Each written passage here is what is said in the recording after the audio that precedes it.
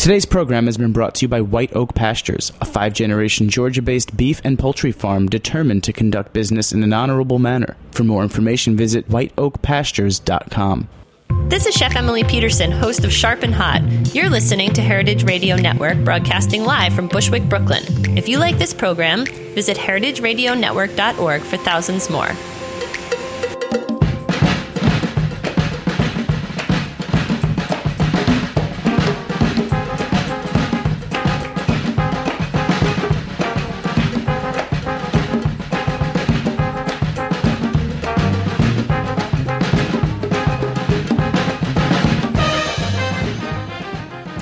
Hi, welcome to All in the Industry on Heritage Radio Network. I'm your host, Sherry Bayer, and we're coming to you live from Roberta's Restaurant in Bushwick, Brooklyn. It is Wednesday, June 4th. This is the 22nd episode of this series, which is dedicated to behind-the-scenes talents in the hospitality industry. Today, we're going to be talking dinnerware and the design process for restaurants with an amazing ceramics designer. But first, I'm going to do my PR tip, and then later we will have my speed round questions, industry news discussion, solo dining experience, and the final question. As the founder of Bayer Public Relations, I'm going to tip off the show with my PR tip of the week. Today's tip is to do what you love. Yes, I'm talking about living the dream, making work not seem like work, as you are doing what you are passionate for.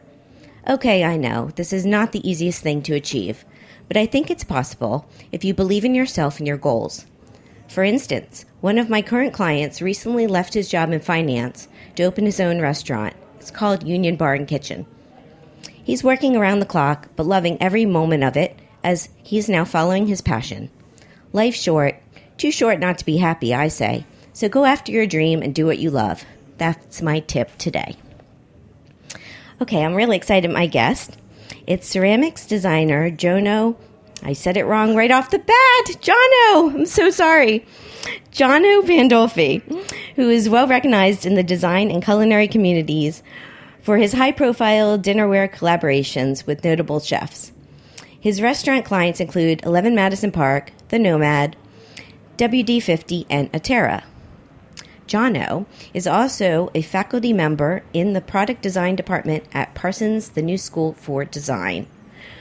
So welcome. Thanks for coming. Thank you. I'm excited to be here. I can't believe I did that. No Live radio. No worries. The best.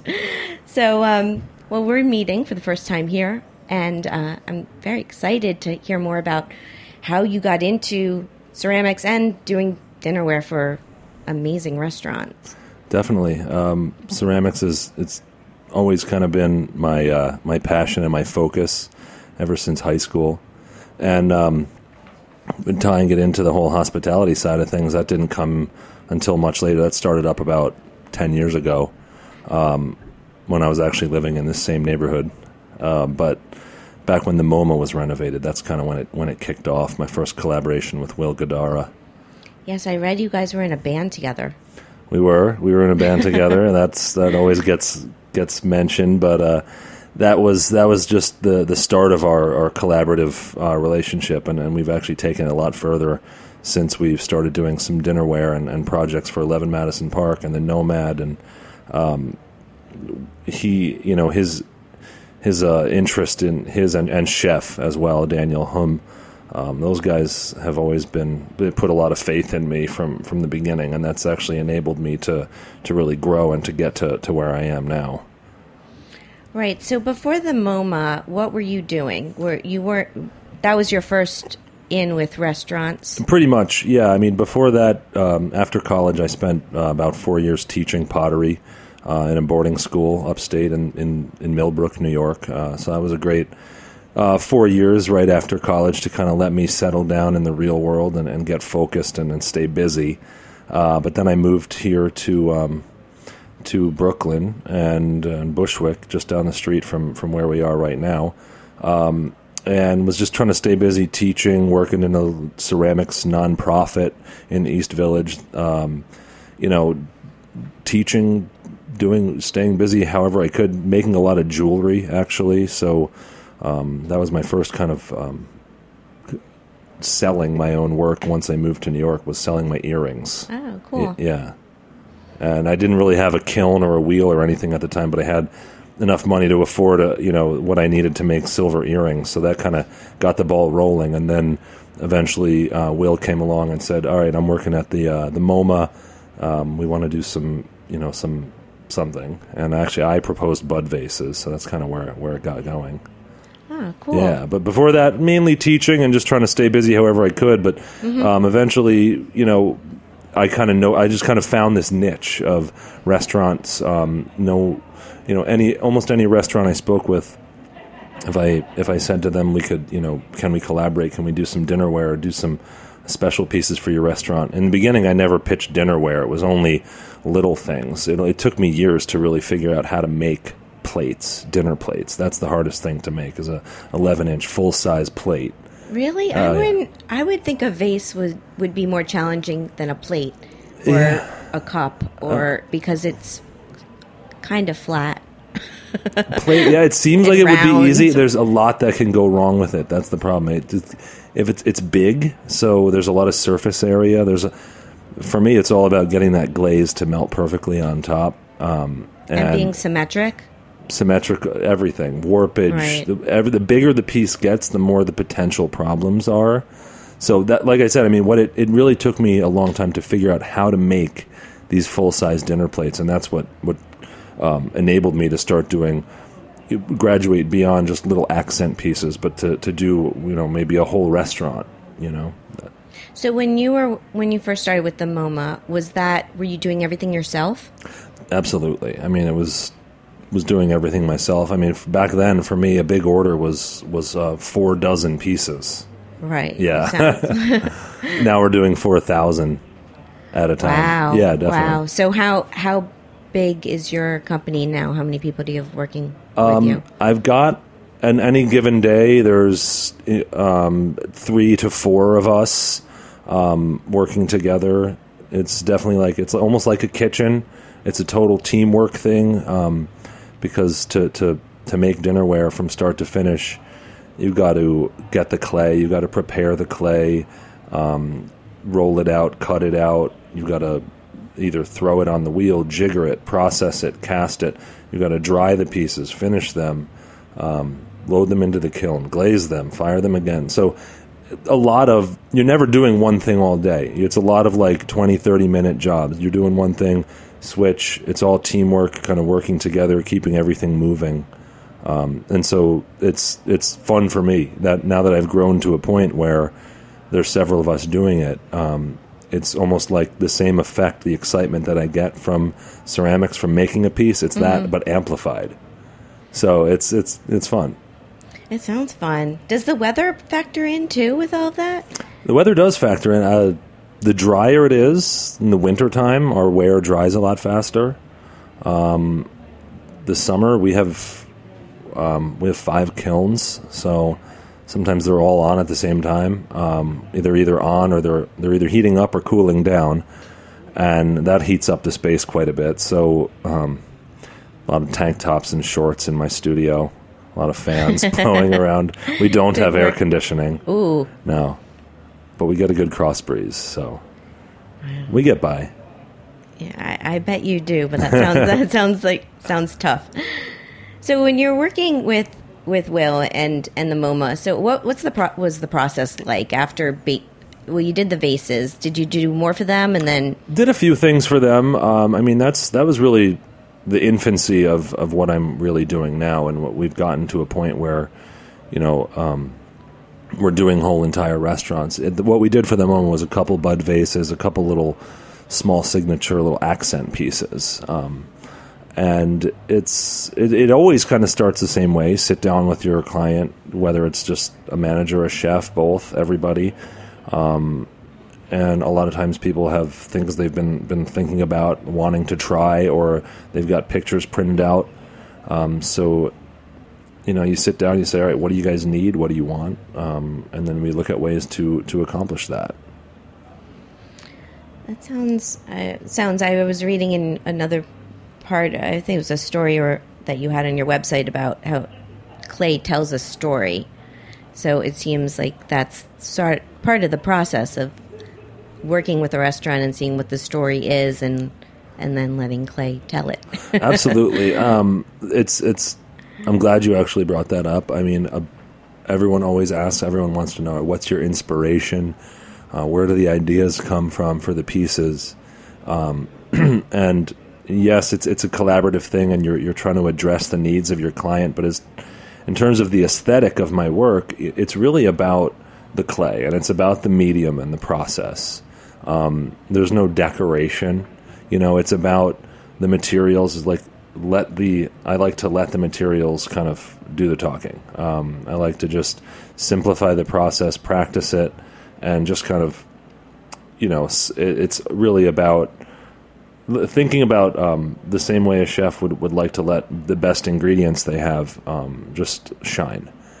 So the aesthetic is really determined by the process, whether it's just subtle spiral on the wheel, the unglazed stoneware, the different tones of stoneware that I work with, letting some of the ware be unglazed, not always glazing everything, so having a lot of matte and tactile finishes, and kind of playing into the whole culinary dining experience by bringing in some tactile elements and nothing goopy in terms of design, but just a subtlety, a little bit different from what a lot of restaurants have been working with for what seems like a long time. Just that stark white, shiny porcelain, which has a place, but I think people are getting tired of it.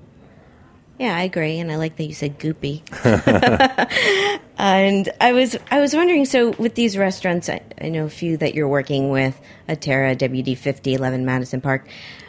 Are your designs exclusive for them, or because no one else can have that certain signature dish? Yeah, it depends. There are certain designs in my catalog that I won't offer to other clients. And 11 Madison Park is a perfect example of that.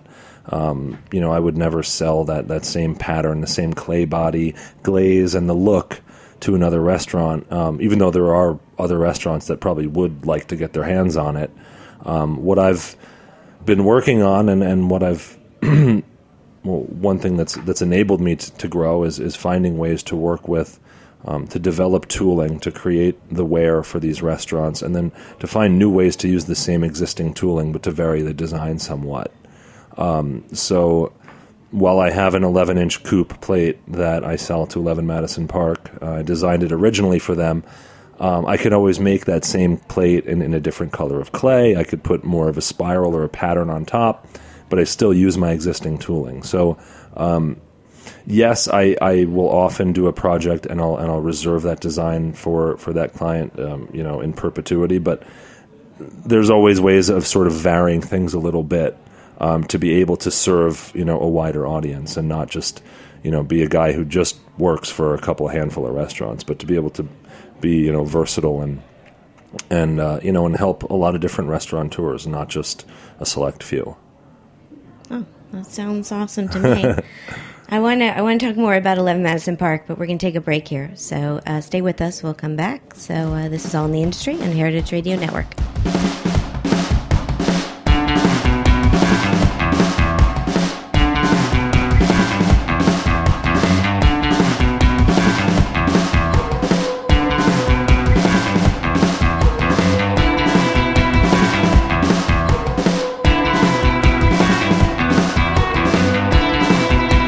White Oak Pastures is the only farm in the United States that has its own USDA-inspected red meat abattoir or slaughterhouse and its own USDA-inspected poultry abattoir or slaughterhouse. We partner with Whole Foods to deliver our high-quality meat and poultry from Miami, Florida, all the way to Princeton, New Jersey. One family, one farm, 5 generations, 145 years. A full circle return to sustainable land stewardship and humane animal stockmanship. For more information, please visit our website, whiteoakpastures.com.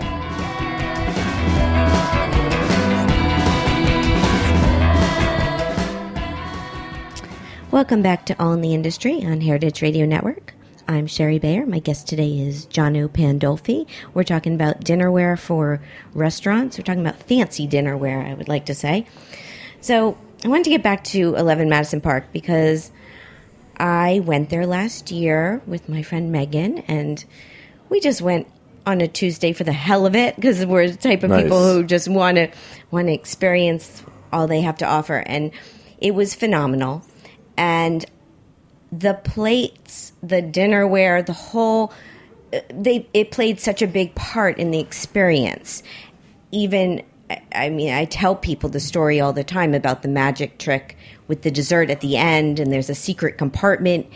So tell me about the design and working with Daniel Humm and how that came about, because it's such creative dinnerware. Thank you. That whole collection, and I call it the EMP collection. It's a pretty deep collection. It's probably about, honestly, 30 pieces total in the set when you count up every plate and every shape that I do for them, for that restaurant, every teapot, every last little thing. There's probably over 30 different things. And that was a situation where we did the Nomads dinnerware first, and that was around 6,000 pieces. We did... Really? Yeah. Because EMP came exactly. before the Nomad. EMP, okay. They already had dinnerware, so they were clicking along great, and then along came Nomad. That was my first big... that was my first big job. So we did that, and that was a lot simpler than what we did for EMP. It was only actually six or eight pieces in the Nomad set. And then as soon as I finished that, I mean, that project was behind schedule, and my first big job, so learning a ton as we went on that. Got that done. As soon as that was done, the guys said, all right, let's have another meeting. We want to redo the EMP dinnerware. I said, hey, fantastic. We actually didn't. The deadline was coming up so quick on that one, I didn't have time to outsource it. My first Nomad job I did with a plant in Ohio. So it was so big quantity that I was, at the time, was incapable of doing anything like that. Now we could. But we didn't have time to do the EMP dinnerware out in Ohio, so I had no choice but to kind of do some serious problem-solving, working, busting my butt to figure out a process, new processes. I really had to innovate and figure out ways to, and what it came down to is that 11-inch dinner plate. The bigger the plate, the harder it is, and to form it, to make it, fire it, to get it to be flat, to get it to be perfect enough for a place like that. So a lot of challenge there, just even saying yes to the job, but then the design of it, yeah, absolutely, so much concept to it, so many different courses. So many different courses, and every plate was different. Every plate's different. Yeah. And every plate has to be versatile, too. It's easy to sit down with someone and design a plate around a dish, but you don't want it to be things to be just pigeonholed and have one use. So that's become a bigger focus of mine as I've grown and as I've worked with more and more clients.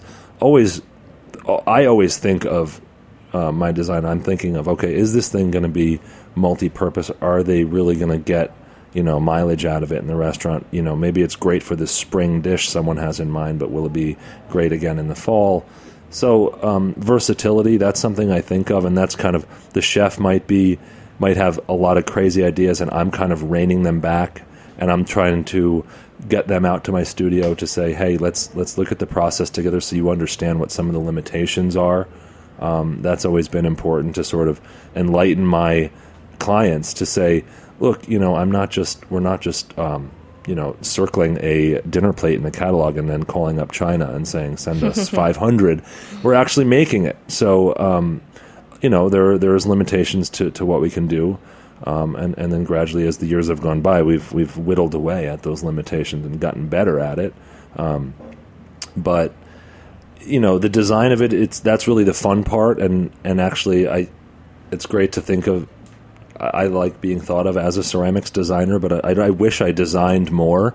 I design a little bit, and then I make a lot. And what makes me different, I think, is the ability for us to really form in our production capacity. So I've been focused on not only working with fantastic clients, but also just keeping my production flowing and increasing my production capacity year after year, just so that I can, continue to take on more clients and have the excitement of working with a new place, a WD-50 or an Atera, that when it comes along, and be able to say, yeah, we got time, let's do this, let's meet.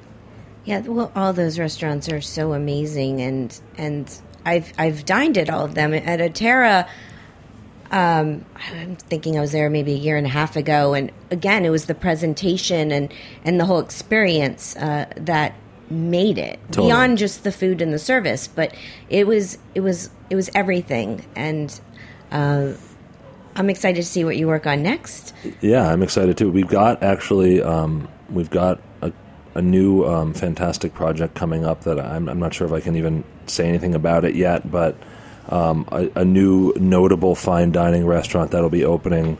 It's actually a few months from now, but we're doing all the dinnerware for that. When I read about it in a few months, I will talk about it in Restaurant Industry News. Great. And I wanted to see, so is your dinnerware line available to folks like me? Do you sell retail? Absolutely. I sell on my own website, johnopandolfi.com. Okay. So you can go on there and you can buy Nomad dinnerware. You can get one coffee cup. You can get cups and saucers. You can get full service 7-piece place settings for 10, 12, 20 people, whatever you need. I got it. And then, so we've got 2 collections on our website. We've got our rimmed line and we've got our Nomad coupe line. Okay. And then you can also, at Crate and Barrel, you can get, I have a 6-piece dinnerware line there called Nice. Studio. Yeah. And actually, I'm super excited. So what they sell at Crate, that's actually made overseas. So it's much more affordable. It's still a similar product. It's a stoneware. They've got kind of the signature kind of dark stoneware look that I work on. I'm really excited because just in a few weeks, a lot of additional pieces will be arriving in stores to go with my dinnerware line. So it was 6 plates and bowls, and now it's going to be, we've got cups, saucers, all kinds of funky serving pieces, chips and dips, soup pot with a ladle, all designed in my studio, and it all goes with the dinnerware. So you can either get it on my website or you can go to Crate and you can see what they have, and a lot of people love that. A lot of restaurants are actually using that. Good to know. I will check it out. Totally.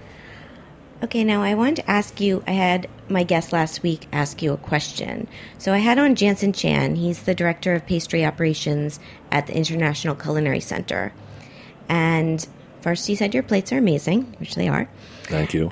And he also noted that you're both professionals who use turntables, and we thought, and a DJ too. So you guys all have that in common. Definitely. Now, the question is, he says pastry chefs love their tools. So he wanted to know what your favorite or most essential tool is. Potters love their tools also, and I've got all the toys, but the turntable, gosh, the wheel. I mean, that's his favorite tool, because that's probably mine. But he didn't. Without I that, I don't can't know if do he anything. said that. He just said that he loves his tools. Right. My favorite tool is probably, I guess, my favorite thing in my studio is the kiln, because that's what the kiln. Without the kiln, we can't do what we can do. Makes it happen. Exactly. I mean, we make stoneware, so it's fired up to around 2,200 Fahrenheit. The firing takes around 24 hours total. It takes about 12 hours to fire up, and then about 12 more hours to cool. And what you put into the kiln is very different from what you take out. And what I think I love about ceramics, and what drew me in from day one, is the ability to take something, obviously clay, you shape it, you design it, do what you want, but when you put it into the kiln and you fire it, and it transforms it in a really intense way. You make something that will probably never leave this earth unless someone really does their best to get rid of it. So just the fact that the kiln really transforms the ware into something that's so permanent, and what's important to me in the hospitality industry is durability is so important. And so just the firing process and then really perfecting that, tweaking that, calibrating it, and constantly always being in touch with it is so important to what we do, and so important to create a durable product. And that's unless you have a durable product, you really can't work with people in the hospitality industry. So Well, that makes sense. Yeah. Yeah, I might be one of the few people who grew up in a household that had a kiln in our backyard because my mom's an artist, used to dabble in That's so cool. ceramics. Yeah. And we were from Miami, so talk about hot. But I knew not to get close to it because it's like super. I'm sure it was outdoor. It was outdoor. It was in our backyard. Cool. And yeah, so I'm a little familiar with kilns. And also you don't know if something's going to break inside or... Well, that's you know. that's actually that's kind of a ceramic myth. Oh, really? Well, yeah, you should know if something's going to... When I've put in a load of plates, I'm pretty sure they're all going to come out pretty nice the next day. Nothing blows up for me ever anymore. Well, that's good. It's a good track I hope record. not after doing it for 10 years. But yeah, that there are some myths that go along with ceramics, like, oh, you never know what the color of the glazes are going to come out like. Well, yeah, I mean, there's a big difference between what people do in schools and in your average pottery studios and then in more of an industrial pottery. And everything we do is geared toward getting consistency, a quality, consistent, durable product. So a lot of any kind of guesswork and any haphazard side to it, we've tried to eliminate that as much as we can. But we still make everything by hand. Don't get me wrong. I mean, it's completely handmade product, and it's completely handmade process. But we've tried to kind of cross the bridge between what a handmade pottery does and what an industrial pottery does. We maintain the look, feel, and quality of the handmade pottery, and it's still done by hand. But we've just innovated in a few ways that enabled us to do 500, 600 place settings if someone needs it. Yeah, well, you figured that out because your work definitely all looks handmade. It is handmade. Well, that's why it looks Yeah, it. we want it to look handmade. We don't want to take that part out of it, but we do like being able to do a consistent product. I mean, just even getting dinner plates to stack, just to have them so they can stack 12, 15 high. That's important to a restaurant.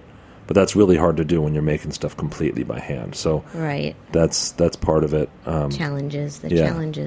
Part of the challenge of design. I mean, when you design for a restaurant, you're designing not just with thinking of how's the food going to look on the plates. You're thinking how are the plates going to store? How are they going to fit in the dishwasher? How are they going to the durability of it? So there's so many other factors other than does food look good on it that you're thinking about, because obviously there's a lot of beautiful plates out there that food would look fantastic on, but they're not functional. Yeah, right. Yeah, for sure. And so we've had to kind of find a balance of maintaining the certain aesthetic qualities, but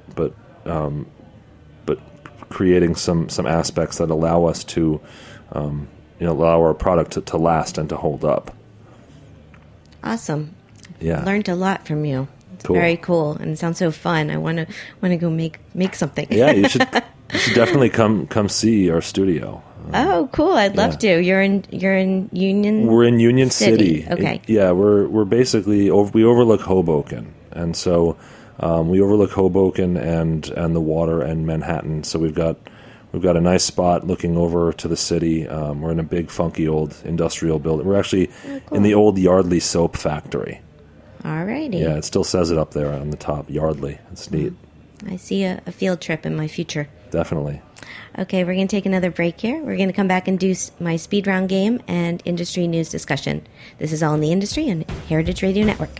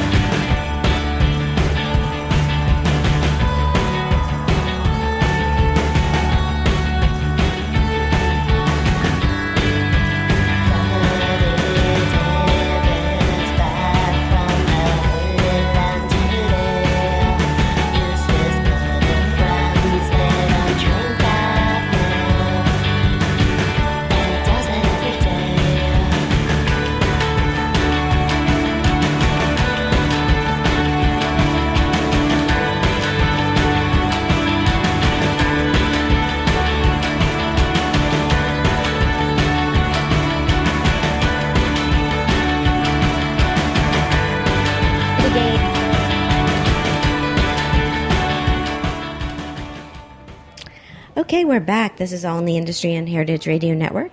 I'm Sherry Bayer. My guest today is Jono Pandolfi.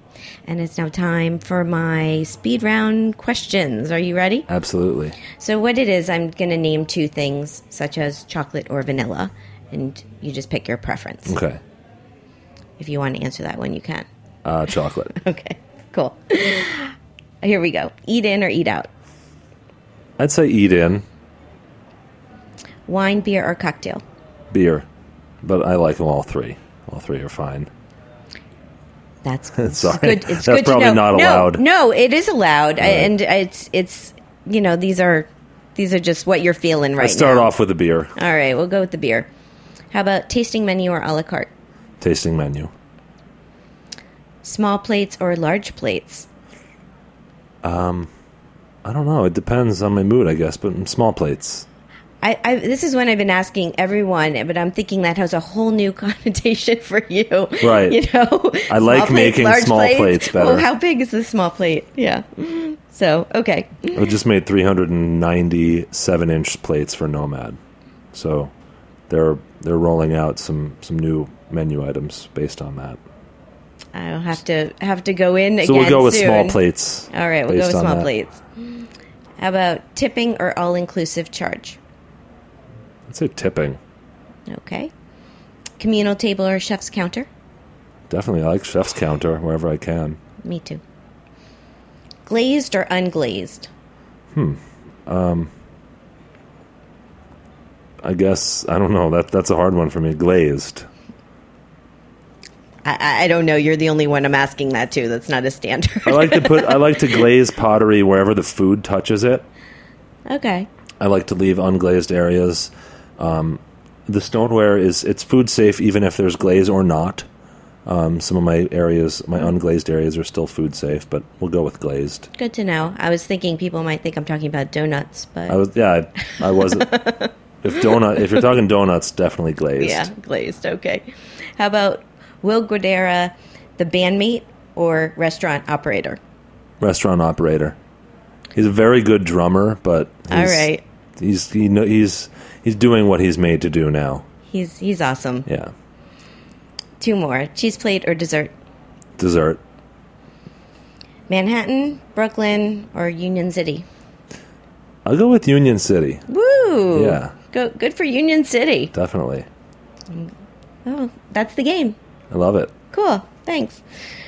All right, so let's talk some industry news. So one hot topic this week was about restaurant reservations and reservation systems. Yeah, I saw that. So there was this article in the Wall Street Journal that Jay Cheshes wrote called Ticket to Dine, the Restaurant Reservation Revolution.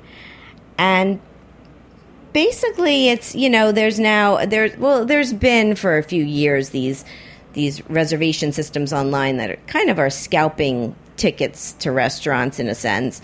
Ben Leventhal and Gary Vaynerchuk have come up with an app launching soon called Resy, where basically at a hot restaurant at 8 o'clock, if there's no reservations, they may have one available at 8 and you can buy it for $25 and the money will go to the restaurant. So I don't know. And then they also talked about Nick Kokonis from Alinea and Next and how he has his own reservation system online that's with ticketing that's been very successful, and he's going to start selling his software for that. So how do you feel about all this? I mean, I read the article. I didn't realize it was by Jay. That was cool. Yeah, Jay's cool. I guess it makes sense. And I think about a lot of the challenges of a restaurant operator, but I don't think about things like people not showing up. But I guess, and that was one of the main points in the article. Yeah. I mean, I guess if you're EMP and you're booked out solid for the night, but then a couple of tables don't show up, I'm sure that never happens at EMP, but it might happen other places. But I think EMP is one that you have to put a deposit or give your credit card. Oh, you do? I'm pretty sure, and then it's like a 24-hour cancellation Got policy. I think those restaurants have less no-shows because there's a penalty, but I've heard there's people no-show a lot. Yeah, I mean, it makes sense. I mean, you're gonna have to fork over the money in the end anyway. So, I mean, I guess some people might think it's a little crass, I guess. Ask for the money up front, but Yeah. if people are doing it, if they're doing it at Next, is that what the? Yeah. Well, Nick, who's Next in Alinea and all Chicago restaurants, I've never dined there, but I have gone to their website to see how it works, and he has different time slots and party of 2, party of 4, 6, and different price. So maybe a Tuesday at 6:30 it costs $230 to Right. dine there, and a Friday night it's $100 more. And then you buy it, and then it's like buying a ticket to a show. And I think the only way to get out of it is to sell your ticket, but Right. you're committed. I don't know. I think it's interesting to see what will happen. I think some people, with the whole thing with Resy that's launching, I think the challenge is that people are used to you can make a reservation for free, and now someone's saying, well, it's going to cost you money to make that same reservation. Yeah, they may not. It may. I mean, it may. I don't know if it'll hurt business, but yeah, you get someone to thinking twice about it before they even make the reservation. Right. But I'm not sure. Yeah, I'm not sure either. If it's helpful for fine dining restaurants, great, go for it. I don't see it catching on for casual, smaller, more informal dining. I just don't see how it would even work, because who's going to go? It's like a prefixed price usually, right? Right. Yeah. So, would that work for Roberta's, for example? I doubt it. Probably not, and that's why the smaller places and more casual are typically more walk-in type restaurants too. Okay, well, we'll see what happens. We'll see if it catches on. We'll come back in back a year and see if it's all the rage. Sounds good.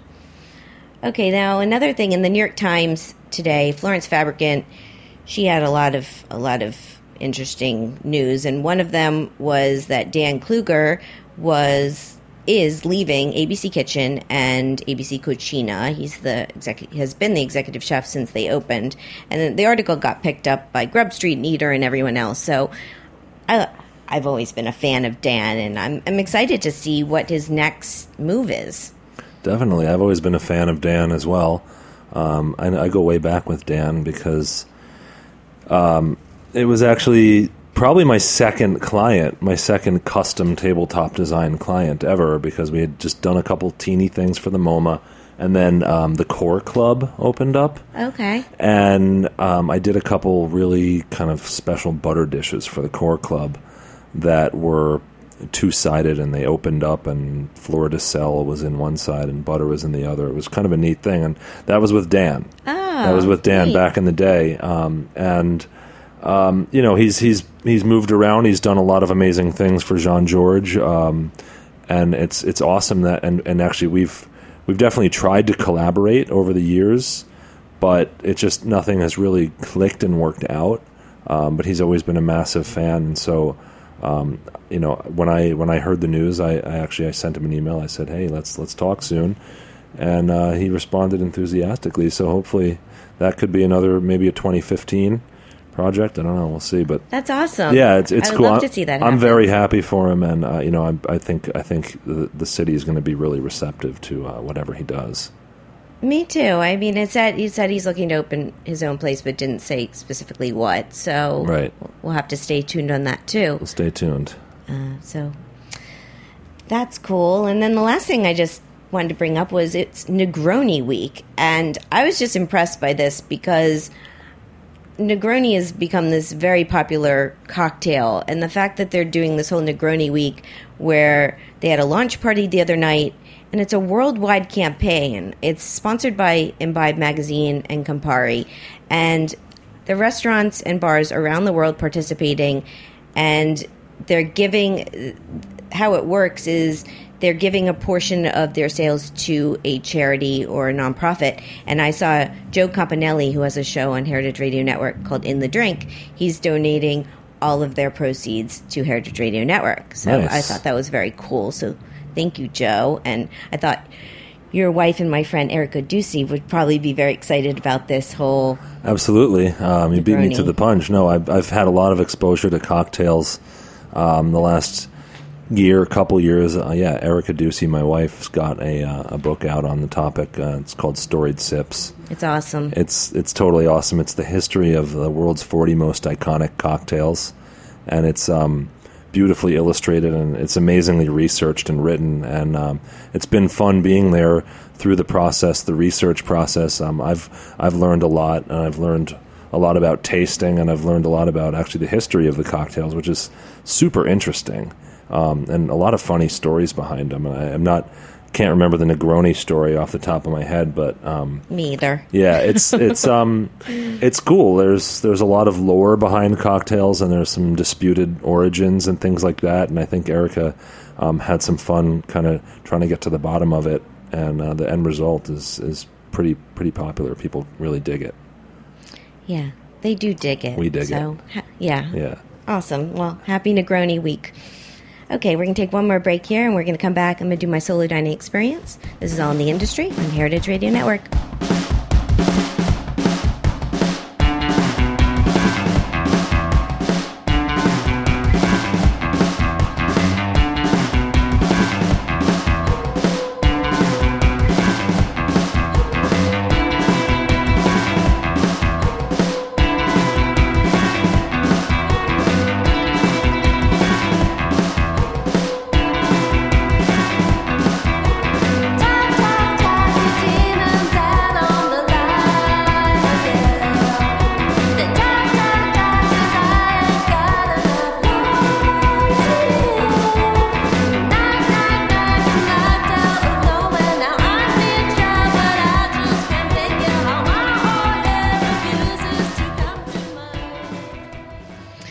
Welcome back to All in the Industry on Heritage Radio Network. I'm your host, Sherry Bayer, and it's time for my solo dining experience of the week.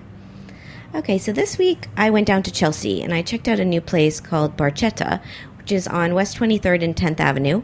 It's in the space that was formerly Alain Allegretti's La Promenade des Anglais.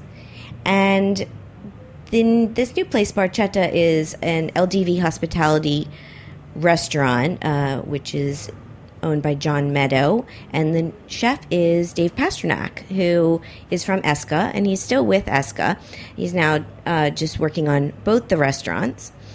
And Dave is known for his crudo and his Italian-style raw fish, and so that's what I was on a mission to get, and that is what I had. I went early. It was a Sunday. Sat at the bar, and they had a crudo tasting, which was 6 for $28. They served 3 at a time.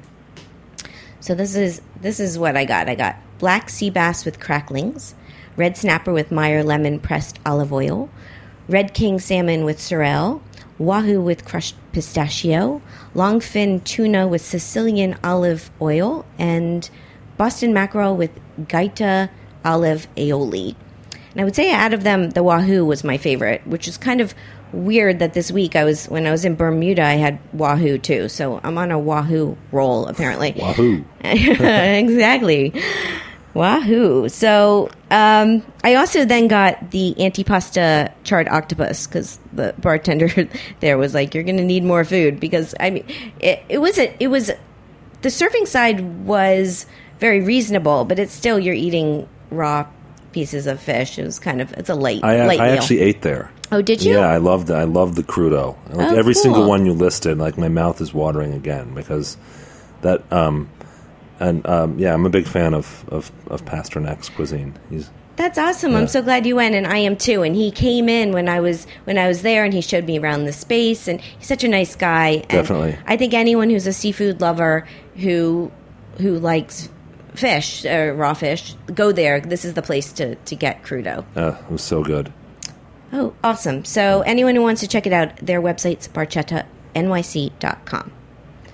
Okay, so we're getting to the end of the show, so we're going to do the final question. And I'm having on a consulting pastry chef next week because I need to get more pastry talk out there.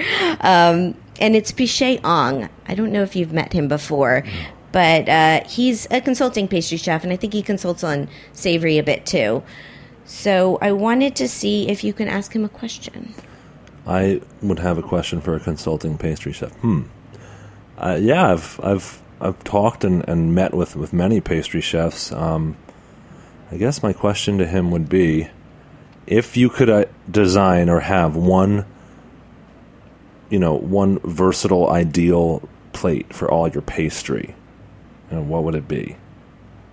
Okay. Does that work? Because that would be, it works for me. That would be helpful for me to know.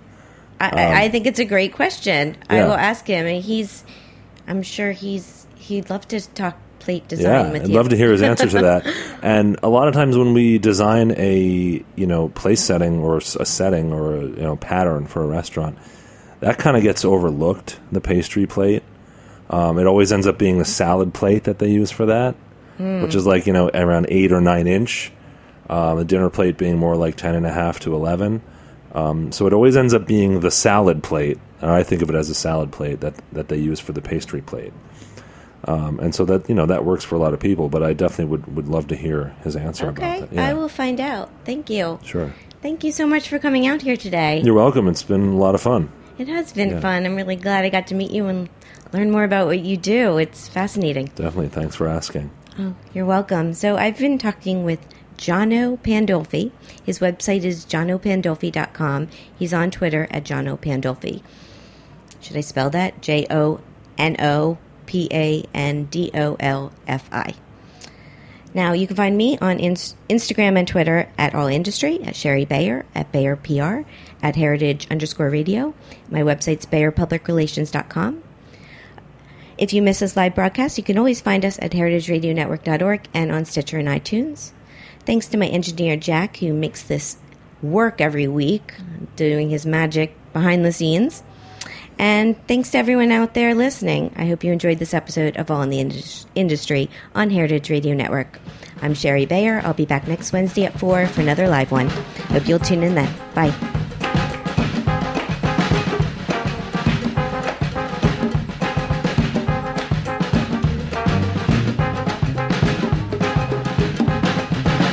Thanks for listening to this program on heritageradionetwork.org. You can find all of our archived programs on our website or as podcasts in the iTunes Store by searching Heritage Radio Network. You can like us on Facebook and follow us on Twitter at @heritage_radio. You can email us questions at any time at info@heritageradionetwork.org. Heritage Radio Network is a non-profit organization. To donate and become a member, visit our website today. Thanks for listening.